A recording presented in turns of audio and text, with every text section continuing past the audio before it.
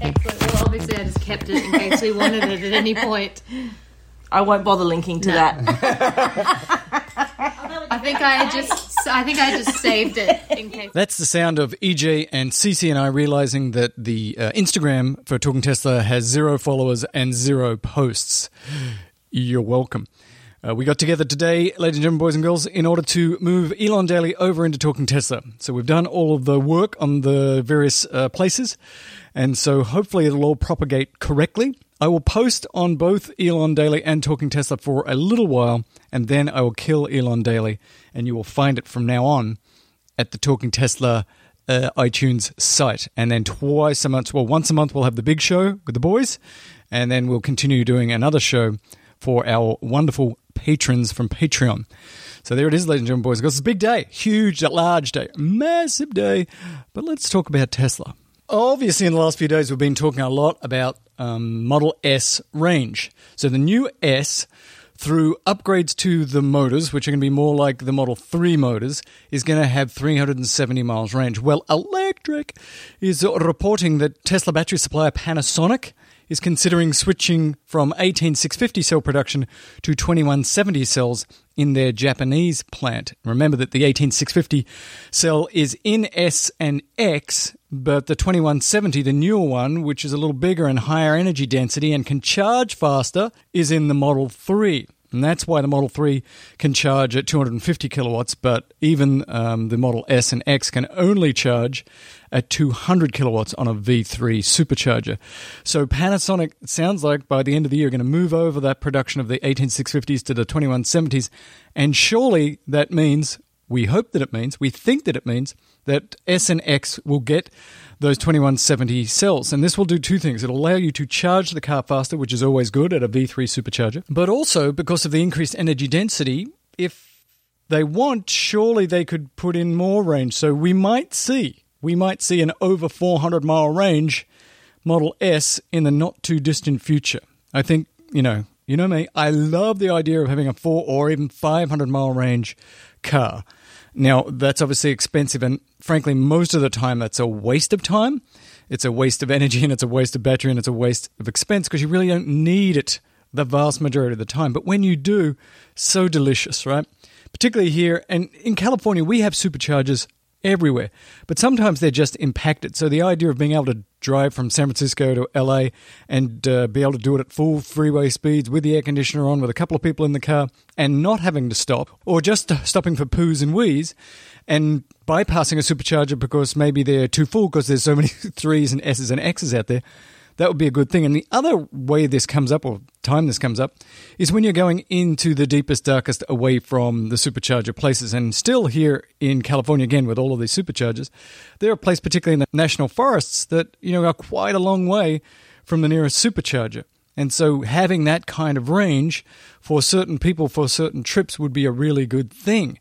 Now, in the future, as we have robocars, it would really make sense to have some of those have very long range, so that you could basically say, well, today I'm going to drive to the middle of Yellowstone or somewhere more remote, and I really need a car that gets 500 or 600 miles range. So today I'll take the S with the gigantic battery. So all of this is good. It's also good when you've got the 2170s and you've got a bigger battery, because remember, it charges really fast to 50%, and pretty fast from 50% to 80%, but it slows right down after that. So if your 80% charge is still 400 miles range, sweet. So we have no idea, really, if they're going to put these new cells into the S and X, but it seems to me that you can't really have faster rate of charge on the cheaper car, on the Model 3, for too long. It seems to me that you have to update that in the S and X as well, because you're paying so much more for it, and then you're like, it doesn't charge as fast as a 3? Bummer. So I'm sure that'll happen once they can get battery capacity up, battery production up, because they have been cell constrained for quite a while. And we've got some good news coming out of Colorado, ladies and gentlemen, boys and girls, and I know how you hate it when I say that, but you know how people are icing superchargers for whatever silly reason, parking there on purpose, or because they just don't care, or because they're trying to make some statement about how they really like to burn fossil fuels. I don't know what it is, but in Colorado Bill HB 19-1298, awaits a final vote, it would penalize people for icing EV charging spots. And it's just super unfortunate that we have to start passing laws like this because there's a small number of people who want to act like tools. But now at least you can say, well, what you're doing is illegal, and let's just call the police so they can come and give you a nice fine. Other states are doing this as well. I don't know what stage in the process they're at, but it is a pain, and it makes me infuriated, and I'm really been worried about that basically fights could break out. Like you're trying to get the kids back from vacation and they're sick, or you're trying to go to the hospital, you need to charge up or whatever it is, and some tool has taken their truck and parked it across 3 or 4 of the superchargers so you can't get at them.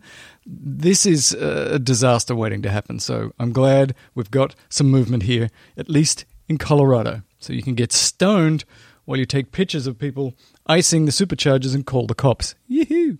We've also obviously been talking a lot about the fact that Elon has been saying full self-driving, feature complete this year, going to have robo-taxis by next year, depending on if the legislatures let them do that.